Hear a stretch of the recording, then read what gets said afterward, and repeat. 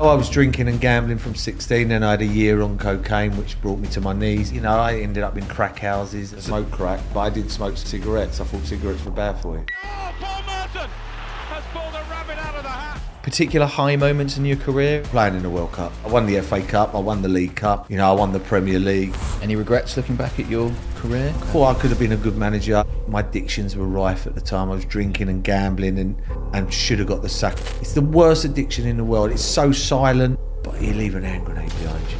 Okay. You ruin people's lives, you hurt people that you love. What do you think of when we've had some high profile cases like Ivan Toney, for example? I think it's disgusting what they've done. It's an illness. It's one way, and that's lose everything. You Lost over £7 million. Okay. got the money. You look back now, you lost time. I have nothing. I live in a rented house. I have to work. Been a millionaire 2 or 3 times over and wanted to kill myself in them times. It's the richest people in the world are the people that live in the moment. This is a deep dive into the rise and fall of a gifted footballer who suffers from chronic addictions. I grew up like, most English boys, desperate to be a professional footballer. And I remember a moment, I was about 13, 14, where I realised I'm not going to be good enough. Obviously, you were good enough. Do you remember a moment the opposite where you thought, you know what, I'm going to be good enough to make it here. I'm going to be able to be a pro. Not really. You just always felt like you were going to be going through the system. No, never. No? Okay. Oh yeah, no, I wasn't one. I was very very nervous kid when I was growing up. Right. So I always had to come off the football pitch for palpitations, which nowadays anxiety. Right, yeah. So went to the doctors with my mum, and the doctor just said, stop playing football. Wow. But I learned to be able to cope with that in the end, whether it be in the back of the coach with a brown paper bag. Wow. And then as the games went on, and I got more used to it, I'd become to control my breathing. So yeah, I wasn't one of them. Even when I was playing at England later on in my career, I always used to think I shouldn't be here. Yeah, I struggled with that. Yeah, I wasn't one of them. I'm still one of them lads now. I'm not, I could be in a room and, I walk in and I'm not one of them. I'm here, one kind of lads. And then I'd be sitting there, stand in a room, and someone else would walk in who played, and they'd be bowling in, and they'd be like, and I think, you were shit. Do you know what I mean? But they have that confidence about them. Fair play to them. I'm just not that kind of person. No, I was very small at the time. I had a good brain, but good brain ain't eye candy. Okay, yeah. Eye candy's a lot different. People dribbling past people and doing skills. I didn't have that. In the end, I did probably have one of the best skills you could ever have in football, and that's passing to your teammate. And I see things on a football pitch. Do you think that'd be appreciated more now than when you were playing? Yeah. People say, could I play now? I could play now because I had a good brain and I passed the ball. So yeah, I would have been out of play, and you just don't get kicked from pillar to post now. Then in them days, Stuart Pearce, who was the hardest player I ever played against, but he was the fairest, but the hardest. But he'd get the ball, get you, pick you up and say, sorry, but I'm going to do it again in a minute. And you're like, the ref's going, 4 more of them, Stuart, and you'll get a yellow. And you're like, really? 4 more? Yeah, so it's different. But yeah, I wasn't one of them kids who, was a sensation. Okay. And particular high moments in your career? Are there things that really stand out? You think, oh, I'm really glad I experienced that? Playing in the World Cup for England. I mean, growing up 82, watching the World Cup. 78 Argentina, Mario Kempes, and then, 82 and the Maradona World Cups. You get the World Cup, 86. To play in the World Cup's the ultimate. 82, Jerry Armstrong, Northern Ireland, you know what I mean, in Spain, them moments. And then to literally go and play in the World Cup was, something you can always... Not many people in a conversation that can say, I played in the World Cup. There's a lot of people who say, I won the FA Cup, I won the League Cup, I won the Premier League, or it was the old Division 1 at that time. They just changed the name, it's the same league. But not many people can bring to the table they played in the World Cup. So, I would definitely say World Cup. And then sort of when it comes to the end of your career and it's time to hang up the boots, what was that like? Was that difficult? Did you feel ready? Yeah, I was shit. So it's easy, really. It's not that hard. Okay. Yeah, I'm at Walsall. You know, people in the other teams are marking me out the game where 4 years ago, even 1 or 2 years ago, wouldn't have got near me. So you have the refs running past you, and things like that. So I knew, I had my time. I mean, do you think you should have given that? Do you think you should have retired earlier? I love football. Right. No, I love football. I'm addicted to football. I think if I was a good team, I could have still played, but I was only as good. I'm not saying the players at Walsall weren't good players, but I wasn't good enough.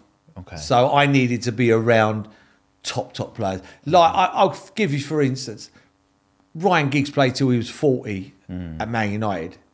He played around top draw players. One of the best players I've seen is Teddy Sheringham. Phenomenal player. He went to Colchester and was finished in 6 months. Right. If he'd have stayed at Man United or somewhere like that, he could have played till whenever. Because he had that brain. Like Ryan Giggs did. So I wasn't good enough, but I needed to play around better players.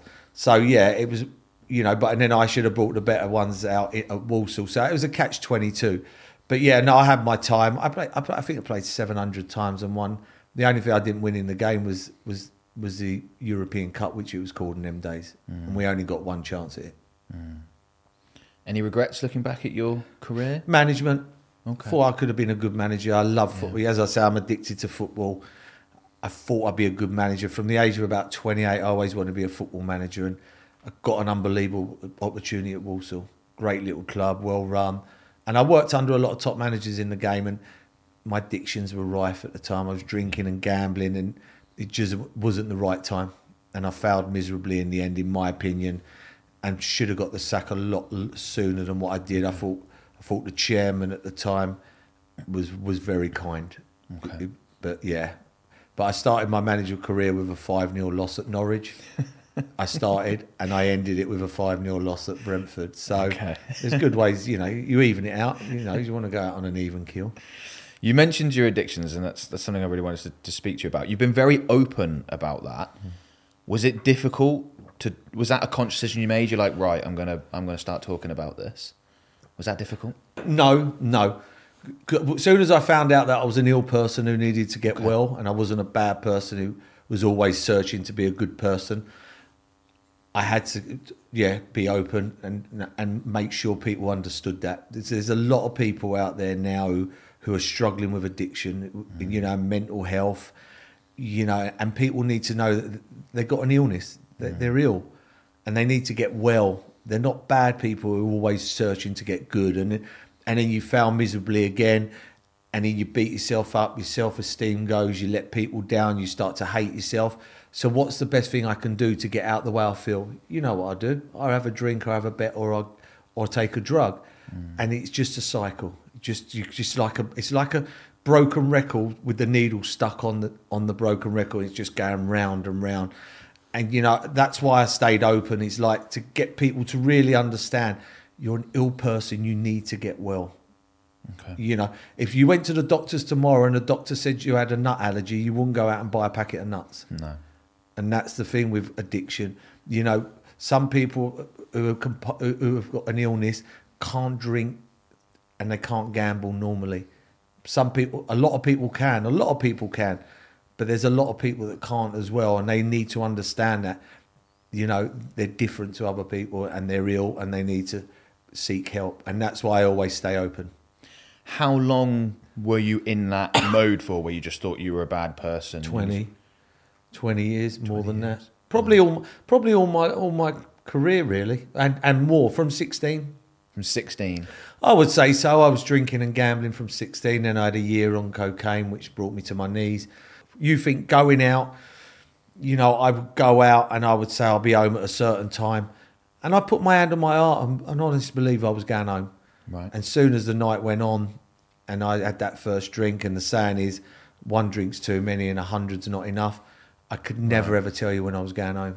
And then, that losing all your money all the time, hurting people, hurting the ones who love you, and hurting yourself. And that's when you start to hate yourself. You know, you're thinking you're a bad person, you're not a nice person. And then you sort of stop and you do well again and you're a nice person. And, you know, because you're not picking up that first drink. Because if you don't pick up that first drink or have that first bet or that first drug, you're not going to get drunk or you're not going to get high or you're not going to get compulsive with the gambling. So you become a good person again. And then all of a sudden you go, you know what, I have a drink or have a bet. Then you go into that addiction. You start hurting people again. You come out, I hate myself. That's where I stay open now and just say to people, you're an ill person who needs to get well, not a bad person trying to get good. You're not. You're a good person who just needs to get well. So when someone's addicted to gambling, what part of it are you addicted to? Are you trying to win back money that you've lost, or is it that feeling when the bet goes on? The bet goes on. It's that buzz. It's the buzz of the bet. It's the excitement. Then, as soon as that bet finishes, a compulsive gambler will be looking for the next bet.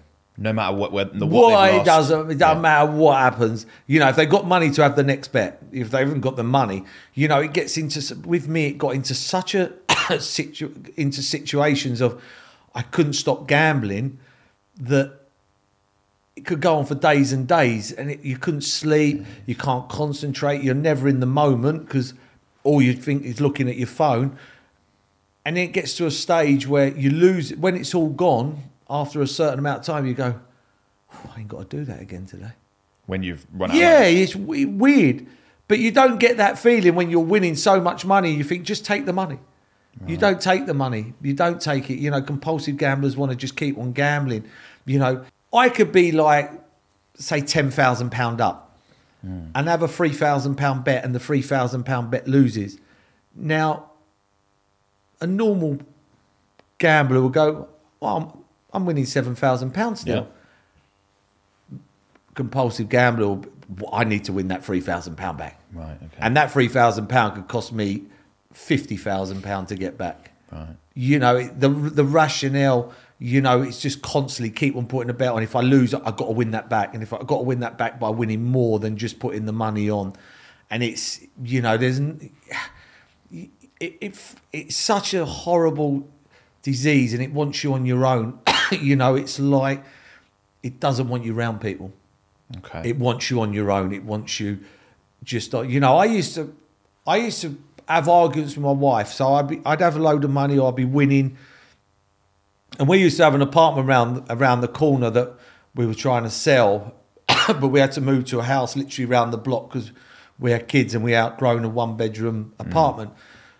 But I'd get up on a Sunday and I know I'd have loads of money and my wife would go and we'd argue and I'd start an argument. I'd go, oh, that's it, I'm off. I'd take the iPad. I'd go around the corner to the flat. I'd go and get my vodka or beer or whatever. And I'd sit in that apartment for 4 or 5 days, just punt. 4 or 5 days? Days. Days. And you couldn't sleep. Wouldn't eat. You know, it just takes your life over at the highest level, like anything. And then you'd lose it. You know, with drinking and drugging, it's a rugged down. It's like comes down slowly. And, you know, with gambling, I've never seen anything like it. You're up here, you're winning, everything's great. Whew, gone. Yeah. And literally like that. And you're like, where's that gone?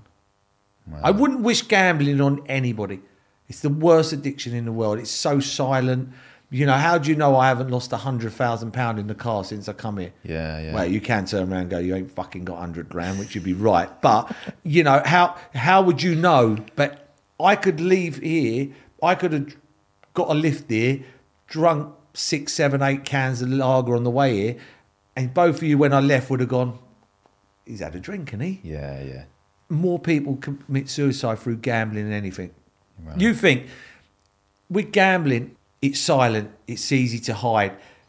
It's like you go out for a drink, you come home, you go to your wife, oh yeah, I went out here, and you make up a lie.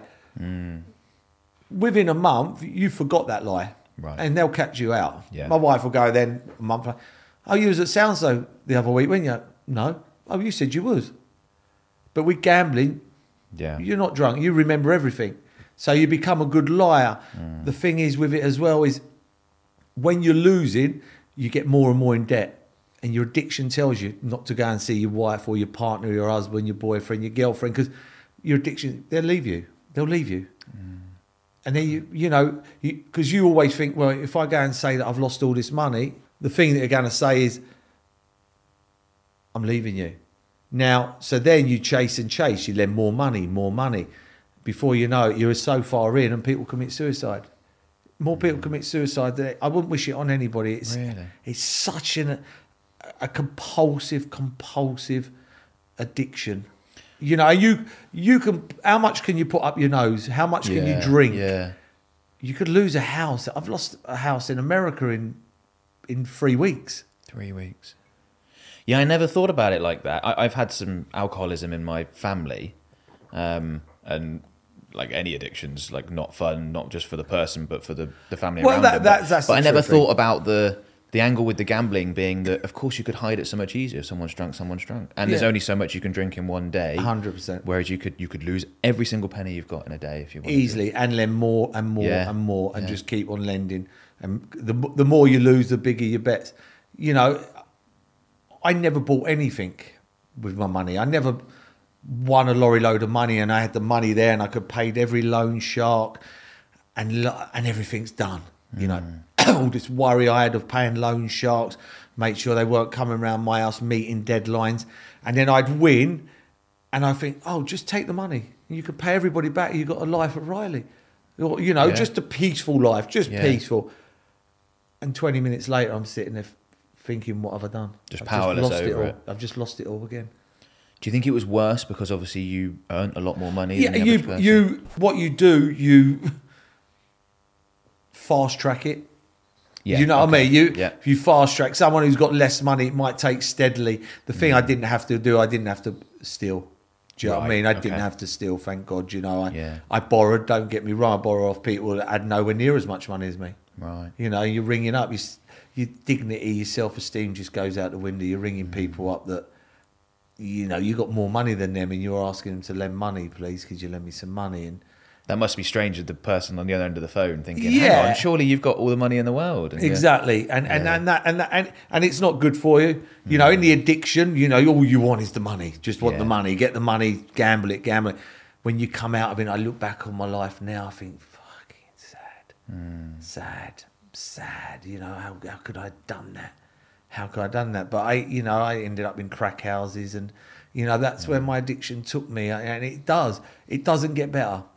Believe anybody listening to this podcast, addiction doesn't get better. Don't think, I'm a lager man. I'll skip lager. Let's try wine. It doesn't get better. It's a steady. The aggression gets worse and worse in the end. There's no doubt about that. I've never known anybody come into a GA meeting, which is a Gamblers Anonymous meeting, and go, couldn't stop winning. I'll give it a rest, give someone else a chance. It's one way, and that's lose everything.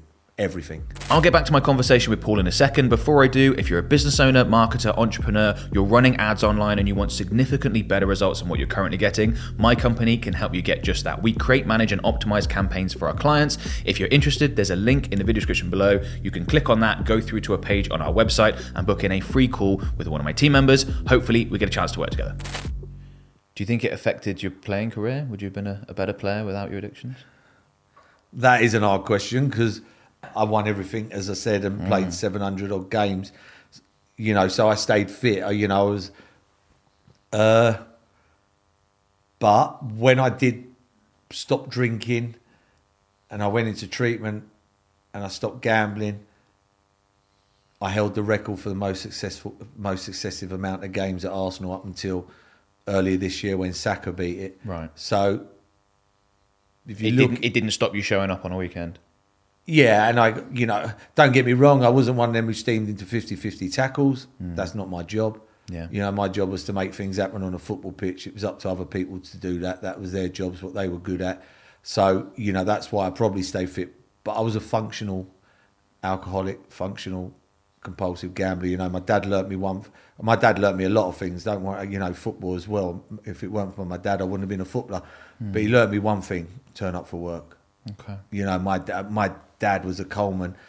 you know, he had to get up at 4 o'clock in the morning. Yeah. I never woke up and my dad was laying in bed. You know, he always got up for work. So that was one thing. But when you get older and the drinking got more and more when I finished playing, I look back now, drinking's a younger man's sport or a younger person's sport. Yeah. It's not for my age anymore. So you said you ended up in crack houses. Do you think you're lucky to be here today? Oh, 100%, 100%. You know, and that's why sometimes you know I'm open and honest because I'm here for a reason.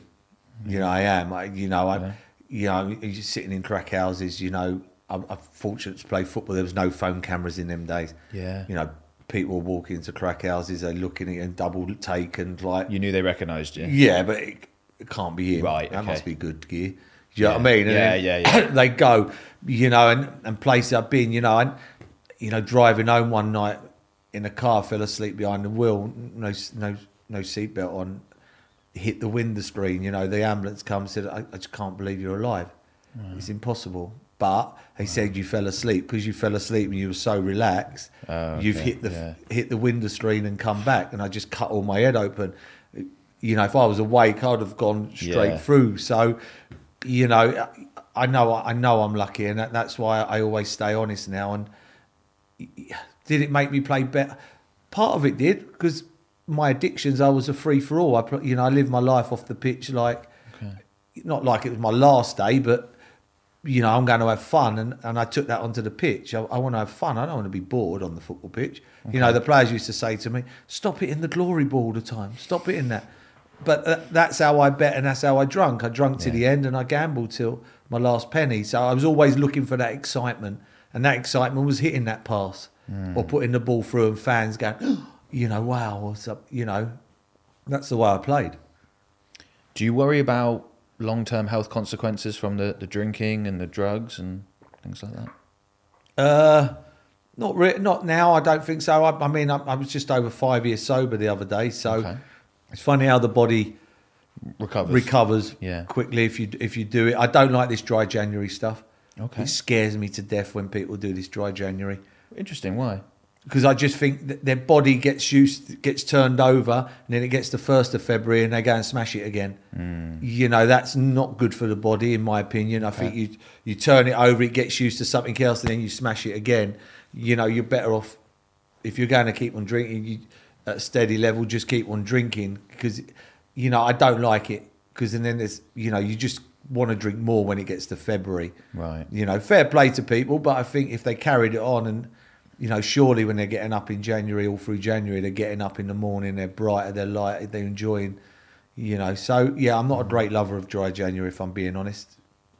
Your addictions, do you think there's a genetic component? Were there people in your family that had similar addictions? Yeah, my dad was a gambler.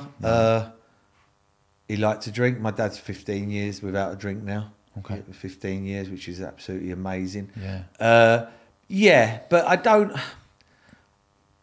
It's a hard one to say. Do you get it from then? Because my dad would never, you know, he didn't gamble to the extent that I gambled. Right. Yeah. Do you know what I mean? And you know, so I don't. You know, my brother gambles, but he doesn't like. It's controlled gambling. You know, he gambles what he can afford to lose. He don't go and see loan sharks or borrow money. So there's. You know, that's why I've never ever said. I always was in a fight to change the gambling thing of. You know, just looking into people's situation with the money so they don't get into trouble. I'd never say ban gambling forever. Right, okay. Some people can bet normally. Yeah. You know, if you can, it's fun, you know. Because there are other countries as well that have much greater restrictions, don't they? Particularly around like sports gambling. Yeah, we are now. We are now. I think there was I was involved in with a new paper where, you know, they've got to look at bank accounts now. They've got to start looking. Right. I don't like it. I don't like the slogans when the fun stop. You know, compulsive gamblers, it's not fun. Right. You just do it.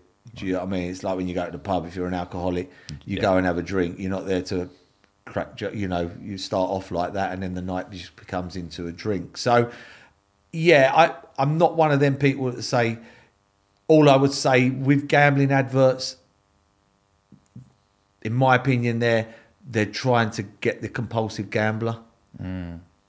When you watch you think that's who they're aiming for? That's where their money is. Right. Their money's with the compulsive gambler. Okay. A lot of their money comes from that. But now, because the rules, a lot of people can't get bets on. But the worry then people go underground, and then that sometimes is worse.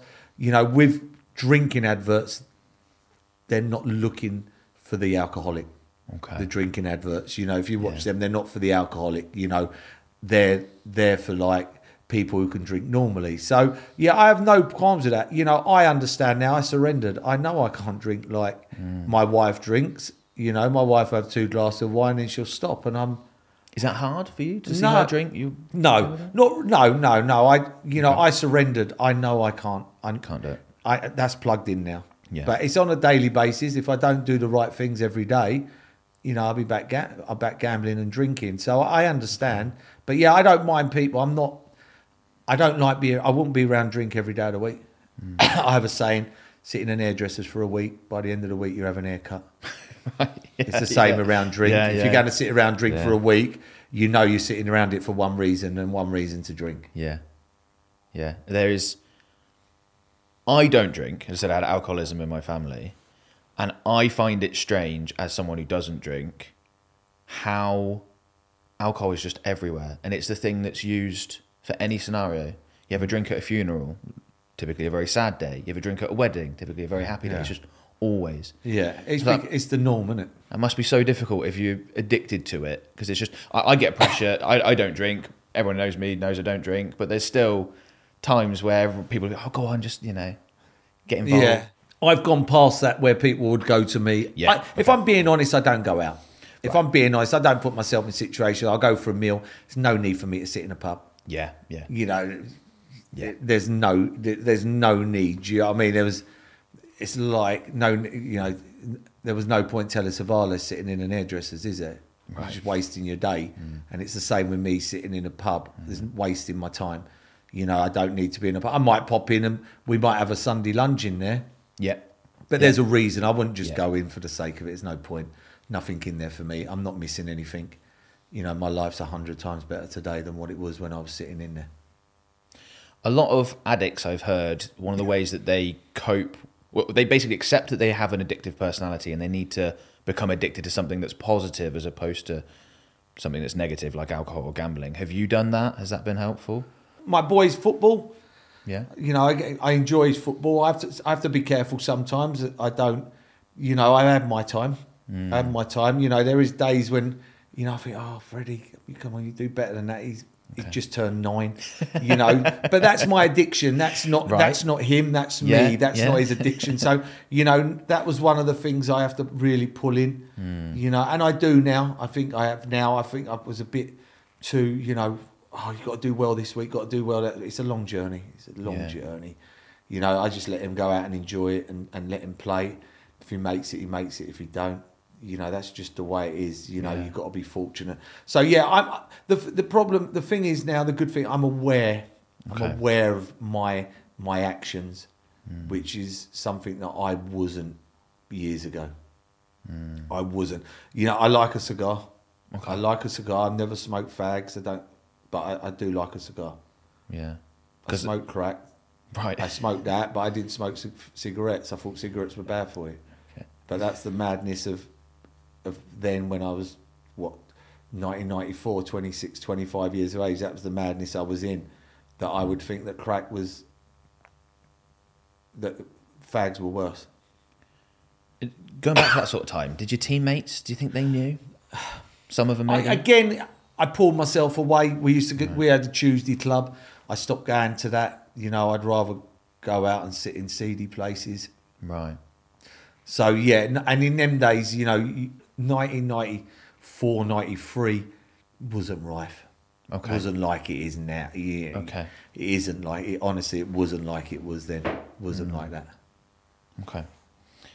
I heard a figure associated with your gambling that you'd lost over £7 million. Is that true? Yeah. Wow. Yeah, you know what? Not the money. Okay. Not the money. You look back now, you lost time. That's what bothers you more? Oh, we if you go work, you can earn money. I've been a millionaire 2 or 3 times over and wanted to kill myself in them times. So I know money won't make me happy, but it will help. But when I look back, it's time. I don't get time back. You know, you're never in the moment. When you're gambling, you're never in the moment. Your head's always somewhere else. You're always thinking, what am I going to do? What did I do yesterday? When am I going to get money? Or when am I going to do this? When am I going out for a drink? What did I do when I was out for a drink last night? What did we do? It was never in the moment and time. You know, my wife's got a picture of my boy sitting on a bench at school, looking down, looking for me at one of his plays because I choose to sit in a pub. Right. You know, them things, you don't get them back. Yeah. You can get the money. I'm not going to get £7 million back, but Yeah. I surrendered that. I've let go of that, but I won't get the time back. And I think I've never lived in the time people go, what was it like in '89 when you won the league? Oh, well, it must have been. I don't know. I sit with Perry Groves, my best mate, and he'll tell me because I was always never in the moment. You know, I've come now that I've learnt the richest people in the world are the people that live in the moment.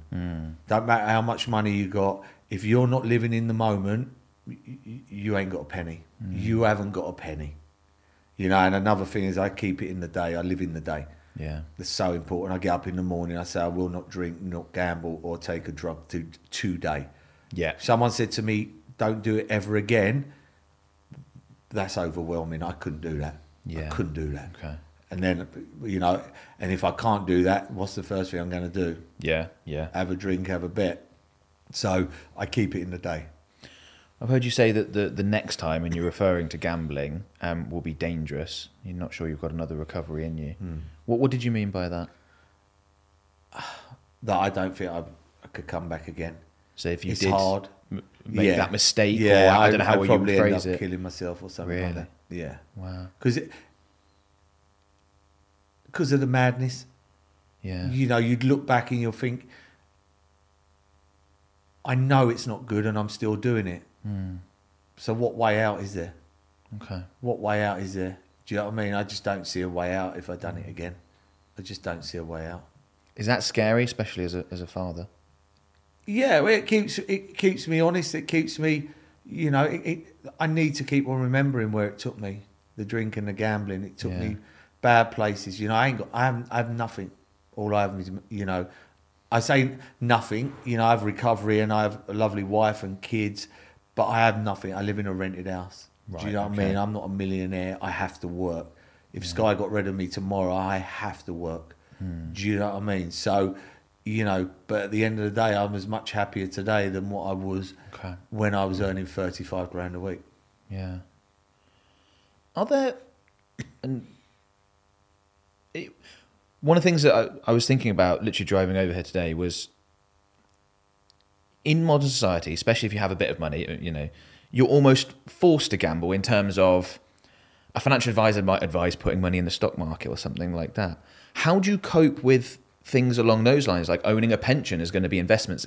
Could that almost trick someone like yourself into gambling, or you just have to be like, I can't do any of that. Anything goes in a bank account and that's it? My wife looks after our money. Right. I have Okay. spending money. Okay. You know, I'm 55, but I'm comfortable with that. Right. You know, I that's the way it is. Pension, ain't got pension. Right. Okay. The club, PFA, give me my money. Right. You know, I look at the time, I would have kissed their feet when they give me the money. Right. But when I look back now at 55 and I'm well, I think, what was you thinking? Why are you giving a compulsive gambler who'd been into treatment for gambling his pension? Okay. You know, I Could they have not? Could they? easily, Okay. someone would have made money, you know, out of giving me that early. Okay. But at the time, you know, that was disappointing. You know, when you're not well, you know, you can. But yeah, I don't buy raffle tickets. If I go to a dinner, I'll give the £20, but I don't want the raffle tickets. That's a trigger. Yeah. Okay. Obviously, with there being potentially a genetic element, which I believe there is, do you worry for your children? You know, would you, if you ever saw them having a bet or something, would you be like, don't do that? My oldest boy gambles. He has a bet, Okay. but he bets what he can afford. That's the way it is. You know, you get on with it. You know, my youngest one now, long as I stay well, I'm aware. You know, he's seen me now. He's seen what he's done to me. Really, he has. You know, he's seen he's seen the arguments, he's seen his mum being, hurt, constant times of like the gambling, crying, and and the drinking where I wouldn't come home. So I don't do that today, so there's no need for him to do it. If he does, and then I'm there, at least I've got the shirt and I've worn it, and I can tell him the story and tell him. But that's, it all depends how happy he is. Do you know what I mean? It's an inside job. It's an inside job. You bet for a reason to get out the way you feel. Which sounds like it was anxiety for you. Yeah, anxiety. I walked into a betting shop and I thought I was walking into a spaceship. It just took me out the way I felt. Yeah. Okay. And that was my go-to. If I got the if I had an argument, I do my recovery now for me, and I know that might sound selfish and not doing it for my wife and kids, but I have to do it for me. Yeah. Every other time I've done it for other people and it hasn't worked, I do it for me now. And I only say that, and people go, well, that's a bit harsh. You've got kids and you've got a lovely wife stuck by you, and I have. But if you're on a plane and the oxygen falls down, what do they say? Put it on you first, and then put it on. You need to be well. Yeah. You need to be aware, and that's why if I went and had an argument with my wife today, when I got home we had an argument and I steam out the house. If I'm doing this for her, what's the first thing I'm going to do? Fuck it, I'm going out. I'm going to have a drink. How dare you? It's selfish. In a way, recovery is selfish. But in the other hand, people got to remember, people will sit here and they'll go, oh, Paul's doing well, 5 years, couple of years without betting, but you leave an hand grenade behind you. Okay. You ruin people's lives, you hurt people that you love, and they don't get as well as quickly as you do if you understand that, they don't have the tools that I have had to let go and to move on with my life. Sometimes that's not the same with my wife. Do you feel conflicted at all that you work for a company that has a lot of sponsors that are betting companies and things like that? No, I just don't work for the betting companies. Okay. I work for Sky.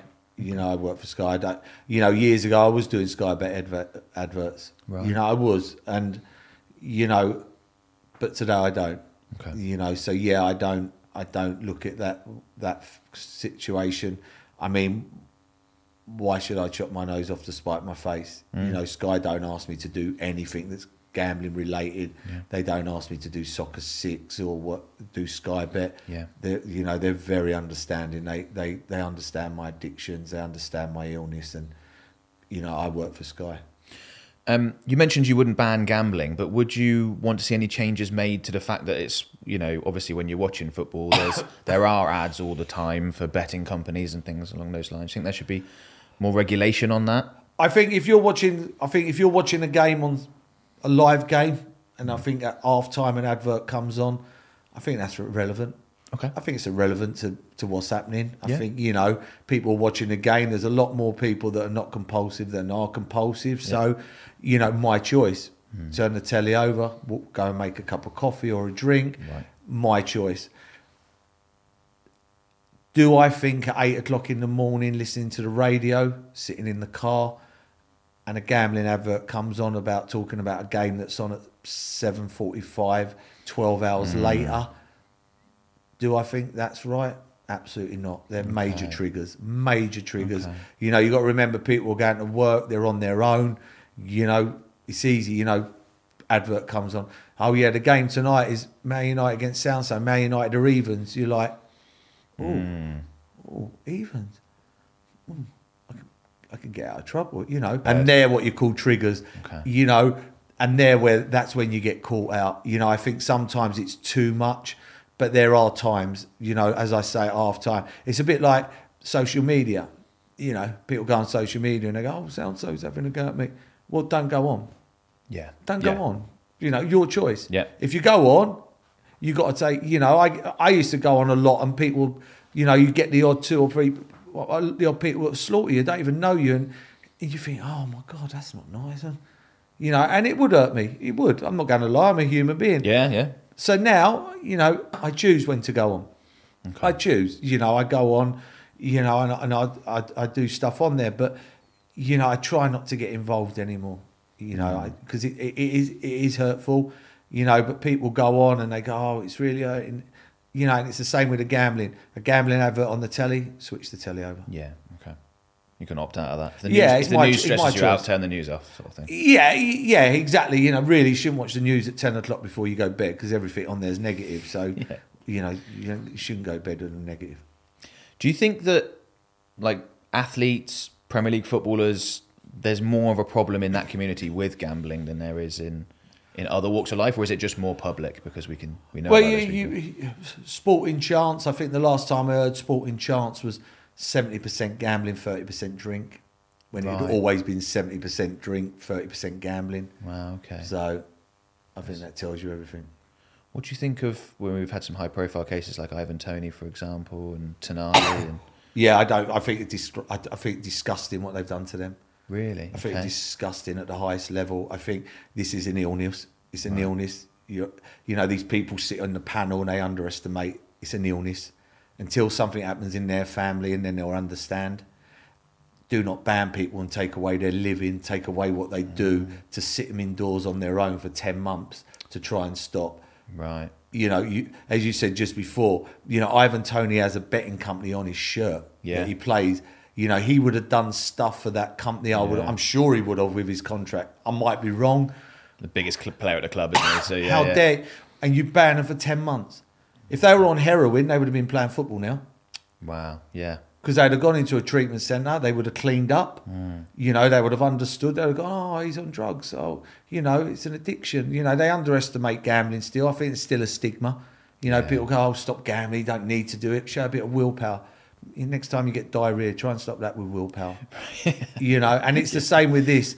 You know, that I had it with the drugs in 93, 94. I went into treatment. I come out. You know, they kept on drug testing me, and then they went, right, bang, you can play again now. Okay. You know, and it would have been the same if he was on crack cocaine or Tonoli was. They would have gone to a treatment centre. They would have cleaned up, and then they'd have just kept on getting drug tested, and they would have turned up on the off chance. Why they're banning people, I just don't get this. You know, this it's not. You got to remember, Ivan Toney and Tonoli are probably on $100,000 a week. Yeah, yeah. You know, they're wealthy people. Yeah. You know, no disrespect here, but if you're playing for Rochdale Football Club now, and you know you're not on a lot of money, a lot of these players down in the lower divisions play for the love of the game. They probably get more money on a building site than what they would playing in them leagues. You know, the interest rate's going through the roof. You know, their money's not going up. Yeah. You know, how am I going to get out of this?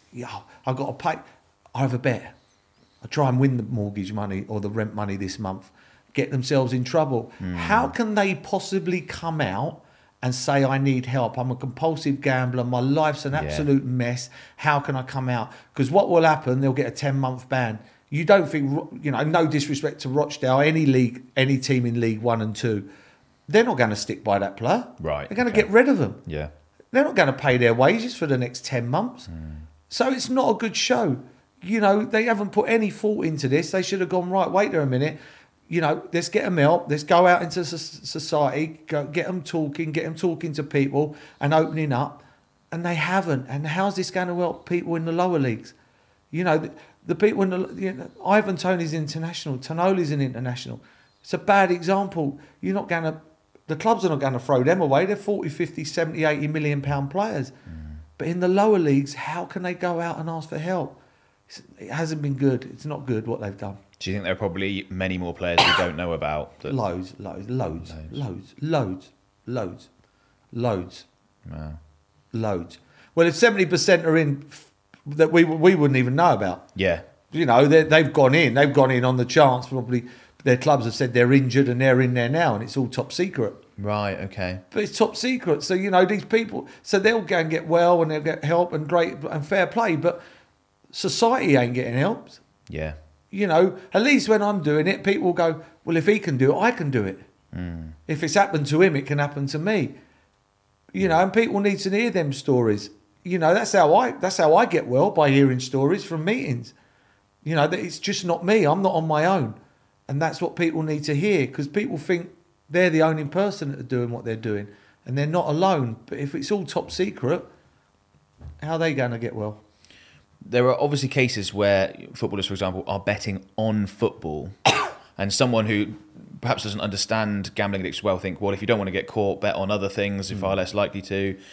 Why the bet on football? Do you have any idea? Is it almost a cry for help? Do they want to get caught in some circumstances? Compulsive gambler. Goes out the window. Rationale goes out the window. Okay. You know, when you plug a plug in, it works. If that plug's half in, half out, ain't working. And that's what happens with an addict. Yeah. You know, don't rationale. You don't sit there and go, better not do. I won't do that because I'm doing that. They just lost their money. What's the next thing to bet on? You know, and it's an addiction. It's, you know, you don't you don't think. You don't go, oh, wait there a minute, I'll stop. You're in it, and it just nothing. You care about nothing. Okay. In terms of your story, do you think, or maybe you don't think this far ahead, do you think you live the rest of your life now as you are, sober, not gambling, or do you think there will be a time where you fall victim to it? I won't today. Okay. I won't today. And that's how it should be seen. And I think everybody, you know, it don't matter if you get up and you're the richest man in the world or the poorest kid in the world or person, you only get today. We only get today. We don't get anything else. Do you know what I mean? So, you know, that's one of the big advantages. I've been very fortunate. I wouldn't wish addiction on anyone, but my addiction's been fortunate enough to learn me to live in the day and understand life really, and understand that that's all we get, and don't look too far forward and never look back. What's the point in looking back? Wow, what for? Yeah. Okay. So about a month ago, I spoke to Matt Letitia. We had him here and had a good conversation with him. He had things to say, obviously, about being sacked from Sky. I believe you've worked for Sky almost the same amount of time as he did, 17, 18 years, something like that. Yeah, I'm about 16 and a half years now. 16 and a half years. Do you think it was right for him to be sacked? You know what? I'm good friends with Matt. Good friends. We get on really well. Got on really well there. We even had dinner together the other day. He got warnings. Okay. Got warnings. You know, sometimes, you know, I said to him when he did get the sack, he rung me up and said to me, and he said the reasons. And I just said, sometimes it's not always clever to be clever. Yeah. You know, I'm not the brightest, but I'm bright on certain things. Okay. Do you know what I mean? Yeah. And I think that was probably the reason. Yeah. He knows why. Okay. And I think he said to me he had about 6 warnings. I mean, so yeah. But Yeah. I love Tiz. He's a top bloke. Good to be round. He's a top bloke. But yeah, it's, as I say, it's not always clever to be clever. And sometimes, I don't want this to sound horrible, but sometimes common sense is not common. Okay. It's not always common. Yeah. Yeah. So yeah, I keep my head down. Sometimes it's a bit of an advantage not being the brightest kid in the world because I haven't got them long words. I see people on the internet and they're losing these words, and I look at them and then they could use a completely smaller word and they don't. Okay. You know, I think that's where my advantage is. I think I'm more streetwise in that kind of way. Okay. And obviously, you know, from what you said, really enjoy the work that you do on Sky. Why do you think that's gone so well when you've had that longevity? Because obviously people in that situation, they don't usually stick around for that long. I love it. I love it. I think I'm honest. Half the people, you know, the other thing addictions taught me as well, and being in recovery, half the people in the world will love you and half the people in the world will hate you. Okay. And they don't even know you. Do you know what I mean? I have a tattoo on my arm. Don't judge me until you've walked a mile in my shoes. You know, I've met Robbie Savage about 3 or 4 times. Lovely bloke. Yeah. And I mean, really nice bloke. You know, not his best mate or anything, but I've just been in his company 3 or 4 times. And I've been really impressed how nice he was. Everybody I meet go, oh, that Robbie Savage is a bit of a so-and-so. And I go, oh, when did you meet him? I go, I haven't met him. And that just sums it up for me. Yeah. Do not judge anybody until you've walked a mile in their shoes. And that's one thing that it's taught me, you know. But I used to, when I was drinking and gambling, I always needed everybody to love me. Okay. You know, I go on the internet and, you know, Instagram and what it's called now, X, and someone would go, oh, you're this, you're that. And I'll be like, wow. But the other, like, 7,000 tweets are like, oh my God, what amazing man, you're doing great, fair play to you, love you, this and that. But that one person, why don't you like me? But I don't now. I mean, it's just the way it is. It's just the way it is. You know, some people like you, some people don't like you. But I don't dislike anybody. I'm not one of them people. Who was a better player, you or Matt Letizia? Different players. I played at a different level, if I'm being honest. You know, I played at a club. Yeah. There's levels, you know. You know, but Tiz was very, very talented footballer. I'd love to have seen him play for one of the big four. I think then, you know, we always used to have this argument that he should have, you know, he should have played for England more times. Yeah. It's hard to play for England if you're not playing at the top clubs. You know, week in, week out, severe pressure. You know, Fulham lose to Chelsea, nothing happens. If Chelsea lose to Fulham, it's headline news. Headline news, and that's what you're playing up against. You know, you play at Arsenal, you lose 3 games, you play 3 bad games, you're out the team. You might not get back in for 3 months. Yeah. You know, you go to a lesser club, you can have 10 of the worst games you've ever had, but you know you're playing next week. So you can play a different kind of football. You can flick balls around the corner, you can do what you want. So, yeah, but no, a talent, got some unbelievable goals. And the most important thing, a nice man, Tiz. You know, I always got time for Tiz. I mean, it sounds like you think potentially he was a bit underrated. Do you think you were underrated as a player? No. Okay. No, I don't think so. No, I don't think so. I think people talk quite, you know, when I talk to people, you know, I never got that thing. I've never, you know, I don't sit here now and think, oh God, I should really get a bit more recognition than what I did. No, I don't. No, I think people appreciate what I used to, especially the players that the players I played with and the clubs I played for, the fans. I think there's where your answer is. You know, people will watch me week in, week out. You know, if you went to Arsenal, you went to Villa, Portsmouth and Middlesbrough, I'd find it hard for fans to turn around. I don't think you get too many fans go, well, he was overrated. At Walsall, maybe I was coming towards the end of my career and I had a bit of a stinker. But so no, I don't think I was underestimated.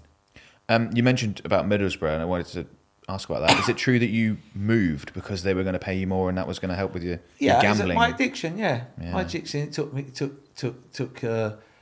That was the decision at the time. Don't get me wrong, I liked it at the time. There, after a while, I loved it. The people were great, but I just couldn't get my head around it.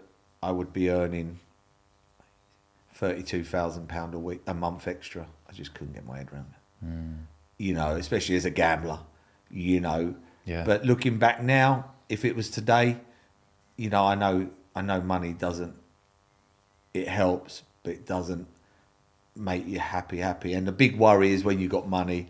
If you've got money and you want to kill yourself, that's a major worry. Right. Okay. I think more so than if you got no money. Oh, interesting. Because if you got no money, you've always got that thought: if I had money, life would be different.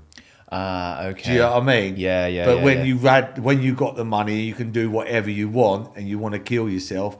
You don't see too much way out. You're thinking, well, where's there to go? Because there's nothing else. So that's where people don't understand it. Is an inside.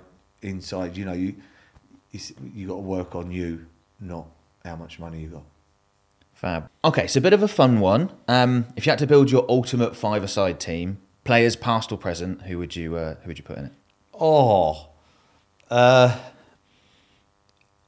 go Edison. In goal, yeah. And I say that, I never play with Edison, but if you're playing five-a-side, he's like another player on the pitch. So you're making it six-a-side straight away. Big advantage.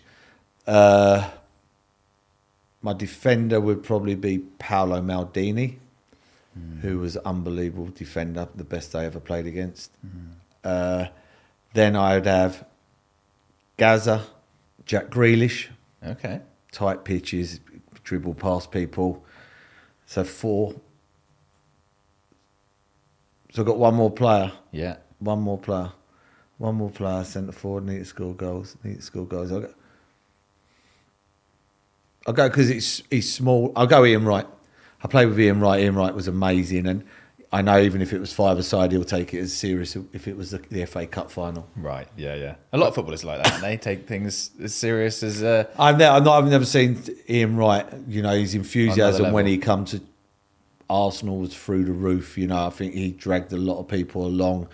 He'd score a goal in training and he'd celebrate it like he'd just scored against Tottenham at Highbury. So, yeah. You see that when he's on the TV. I almost love watching the England games whenever he's one of the pundits. Because he gets you more into it. Oh, yeah. When You can see by his enthusiasm, yeah. He loves it. So, yeah, I'll go, when I get home, I'll pick that team again and none of them will get in. But, yeah, off the cuff there. Yeah, nice. Speaking of England, how do you think England are going to do in the Euros? Oh, well, win the Euros. You think so? Yeah, definitely. Even with Gareth Southgate, because some people thinking he might not be the best choice. I don't know why people say that because Okay. I don't know who else would get. I mean, in my lifetime, I didn't think I'd see us win a tournament. Right. Now every tournament we go to, I expect us to win it. So Gareth's very good. People got to be careful what you wish for. You take Gareth out of there. The players love Gareth. They love him. Everybody turns up for the squads. Everybody's together. We can look back. Penalty against Harry Kane. You'd always expect him to score a penalty. Yeah. The only one everybody would probably judge him on was Euros Italy, 1-0 up, had Italy on the racks. Then I think his defensive mode of playing in defence, probably all his career, kicked in. And he probably looks back now and probably thinks we should have gone for the juggler. If we score again, we win the Euros. Yeah. The worst thing that can happen, it can go 1-1. But that's experience. I think we win it. I don't see any squad like ours. I don't see a lot of players from other teams getting in our team. And I'd be shocked if we didn't win it. I'd be shocked. Well, that'd be really exciting. Yeah, I would be shocked. I hope you're right. But it's in June. There's a long way to go. There's injuries. We always seem to have an injury, don't we, to a top player at a tournament. So hopefully the players stay fit. Keep Bellingham fit, keep Kane fit. And, yeah. Well, you just named two of the best players in the world in their position. So, we have that. Yeah. Going to the Premier League, who do you think is going to win it this year? I've changed my mind about 63 times so far. We're only in about 20 weeks in, or 20 match days. I was bullish on Man City at the start because I know what they're like. Their squad's amazing. Then I went for Arsenal. I thought, you know what? And then Arsenal lost 2 games. I still think Arsenal are in it. Yeah. I still think, 100%. I really do still think Arsenal. Everybody has a blip during the season. The problem... They've had their little blip, losing them 2 games. But if you look at Man City, you get Kevin De Bruyne back. They're going to get Haaland back. They've got £200 million players coming back that they don't even have to pay for. And I watched them yesterday and Kevin De Bruyne come on. Well, I watched them against Newcastle the other day. Yeah. And when he come on, it was like a 20-year-old playing in an under-12s league. Yeah, it was just head and shoulders above everything. It was extraordinary what he was like. So this Man City team reminds me of the Liverpool team when I used to play. If you finish above Man City and don't win the league, you're bang out of luck. So I'll go Man City. Okay. Do you think, whilst Arteta is manager of Arsenal, he will win the Premier League, even if it's not this season? I think it's about moments, about timings. I think timing's very important. Football, you're coming up against the best team ever to play football in Man City. Yeah. We're probably one of the best coaches of all time. They've got 60, 70 million pound players in every position twice over. It's a bit like boxing. If you're a heavyweight champion of the world, if you're heavyweight coming through and Mike Tyson's the world champion, you're not going to win it, are you? Do you know what I mean? But if Mike Tyson weren't around at that time, that person might have won it, might have held the title for 10 years. So it's all about timings. I'm not sure. I think he's starting to get a little bit like Arsene Wenger at the moment. Okay. That little bit of stubbornness. Right. At the end with Arsene, and Arsene was amazing manager, ahead of his time. But at the end, everybody knew Arsenal needed a centre half. Yeah. But they never get a centre half. everybody knows Arsenal need a centre forward. They've just lost 2 games on the trot. It gets to the January market and they're still not bought anybody. And you're like, but we all know, and everybody knows, you need a centre forward to win the Premier League. You're missing chances left, right and centre, and they haven't got one. Yeah. And that's my problem. When you say stubborn, are we talking Kai Havertz here? I like Kai Havertz. Okay. I'm a big Kai Havertz fan. I'm a Chelsea fan, so Kai Havertz won the Champions League. Yeah. So, but I like him. I think he's a good footballer. You can't just put him up front for one game against Liverpool and then go and get me a hat trick. Yeah. You've got to give him a run up there. I don't think he's in a midfield free. I don't think he's one of them players. So for me, I think he has to play up front, but you've got to give him 6 or 7 games. Problem is, I don't think he wins you the Premier League. I don't think Jesus wins you the Premier League, and I don't think Nketiah wins you the Premier League. And I don't think putting all 3 of them together will score more goals than Salah does, who plays on the right wing. Yeah. So that tells you need a centre forward. Right. Okay. Yeah. Moving to some other managers, I'd be curious to know if you think they will last the end of the season. Start with Pochettino. Yes. You think 100%. Okay. Yeah, there's a project there. I don't think you bring in 20-odd players and then just think they're just all going to gel together. I think if Chelsea end up winning a cup and finishing 6th in the league, I think it'll be a half-decent season. I think it'll be a decent season for Arsenal for Chelsea, when it might end up that Arsenal finish, who knows, 4th in the league and not win a trophy. Yeah. So, but the game's changed. That would be more successful than Chelsea. Yeah. Which... It's mind-blowing, really, isn't it?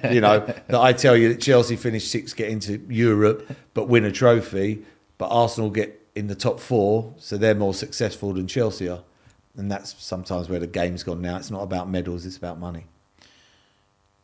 I look at the Chelsea project of what's happened, and it sort of seems to me that they're either going to be bankrupt or the best team in the world in 3 years' time. Do you think it's that dramatic? I think both times. I think you're a million miles off on both. Right. Okay. I think a million miles off on both. Okay. I don't think they'll be the best team in 3 years, and I don't think they'll go bankrupt.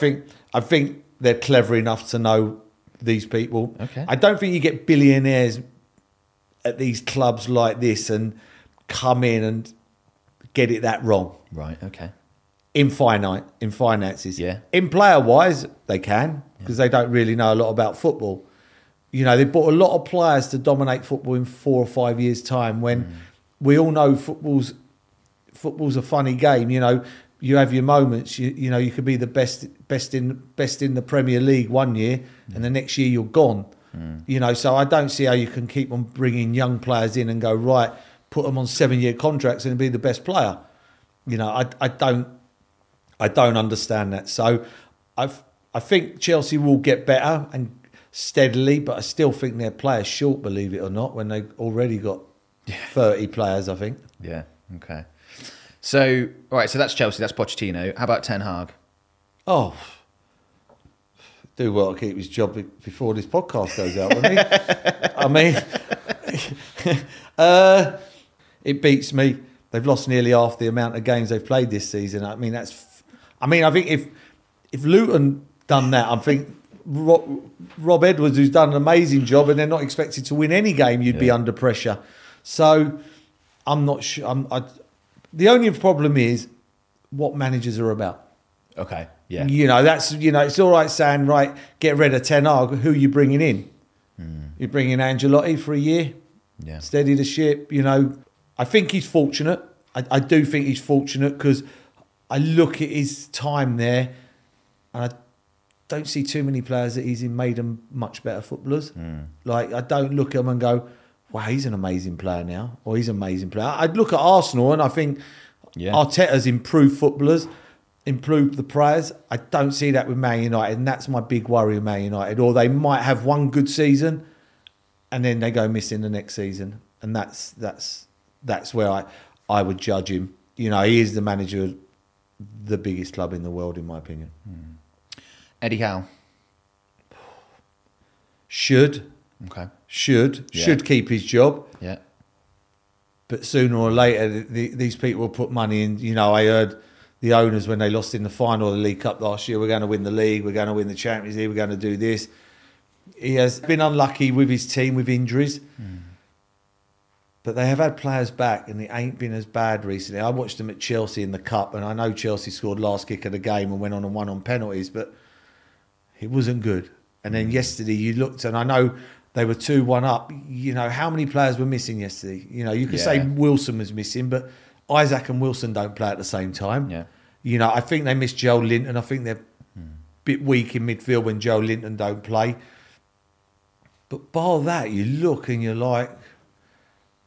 And Man City literally destroyed them, didn't they? I mean, getting up to 700 passes. Total possession. I hope he stays. I've seen him work. I've been to Bournemouth when he worked. He's a good manager, so I hope he does. But they want to start moving quickly. I think he done it too well. I think they got into the top 4 too quickly.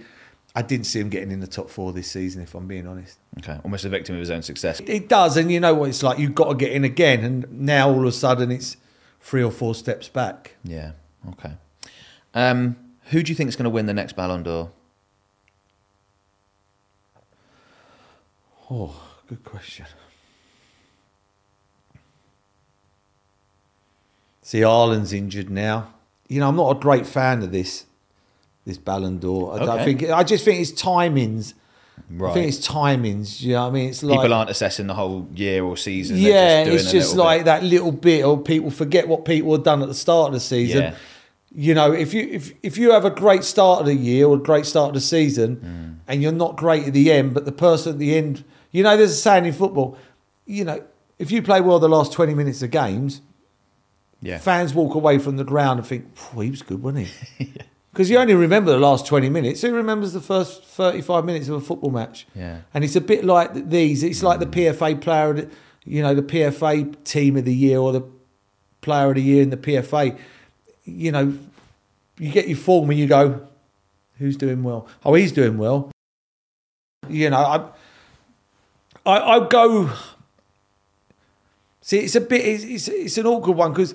If Harry Kane goes and wins the Champions League for Bayern Munich and wins the Euros, he's won it. Yeah. Simple. He's won it. Even if he doesn't score a goal, really. Yeah. But he's involved, he's going to win it. So I don't see PSG 100% not winning the Champions League. But if they went and won the Euros, because it's Mbappe, he'll win it. Yeah. So, you know, I'd probably say Harry Kane because I think we'll win the Euros, or it might be a Bellingham. But Bellingham, when was the last time Bellingham scored at Real Madrid?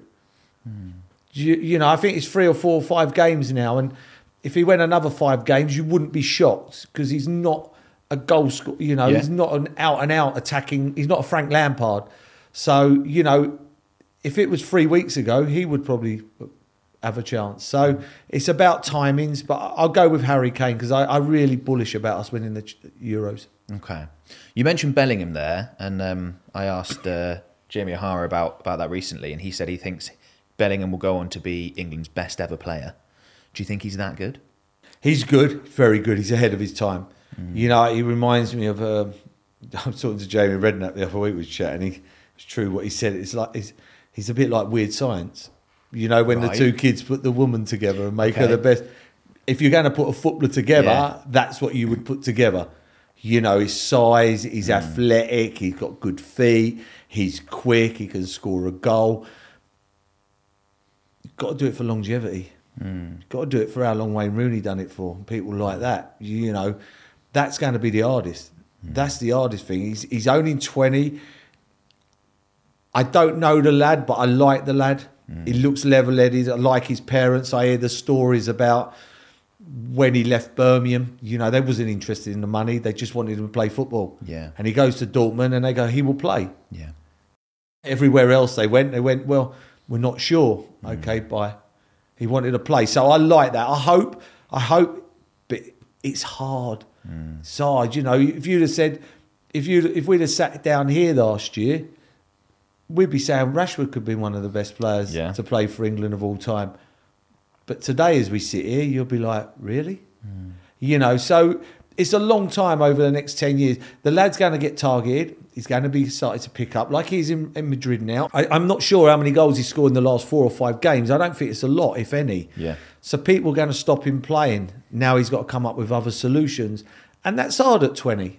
At 26, 27, it becomes easier because you've been in the game a lot longer. So I think if he keeps on working at his game, he will. But as I said, at the end of last season, if we'd have said, Rashford could be one of the greatest players to play for England this year, we wouldn't say that. No. My dad's a Man United fan, and I think he gets frustrated with Marcus Rashford more than any other player. Yeah. And what do you think of him? He seems to go on these runs of just being a world beater and then just completely falls apart in other times.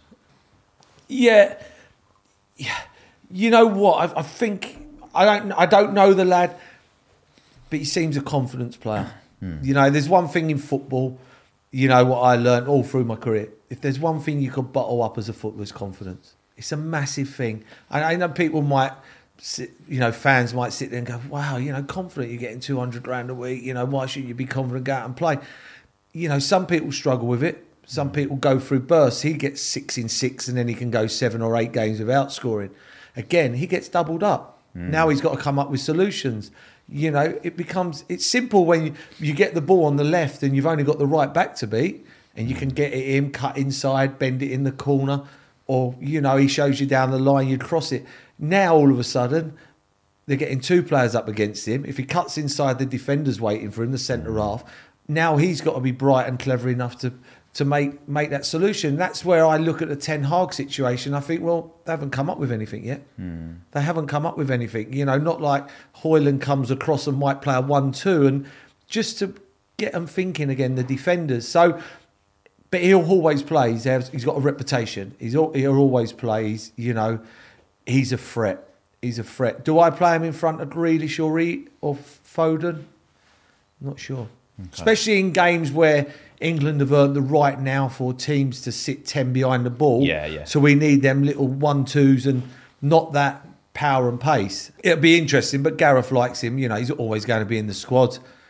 After this podcast, he could get 10 in 10. Yeah. And, I wouldn't be shocked, and nor would you be shocked. Yeah. Well, thank you very much for coming to speak to me. Really appreciate it. Pleasure. Obviously, everyone knows you on Sky, but is there anywhere you'd like to send people otherwise? Social media, or maybe there are addicts listening, watching, you say, this is what you should do, this is where you should go? I think seek help. If whatever addiction, whether it be GA, CA, or AA, remember, you're an ill person who needs to get well. You're not a bad person trying to get good. You're you're a good person, but you're an ill person.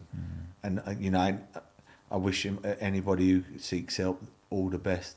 Fair. Well, I think what you've said, being so open, is certainly going to help people. So good. So thank you very much. Thank you, Ben. I want to say a big thank you to Paul for coming on the show and being so open, particularly about his addictions. There's lots of things that I learned that I didn't previously know. Have you been affected by addictions, perhaps suffered with an addiction yourself? What have you done to cope with it? What did you learn in this interview that perhaps you didn't know before?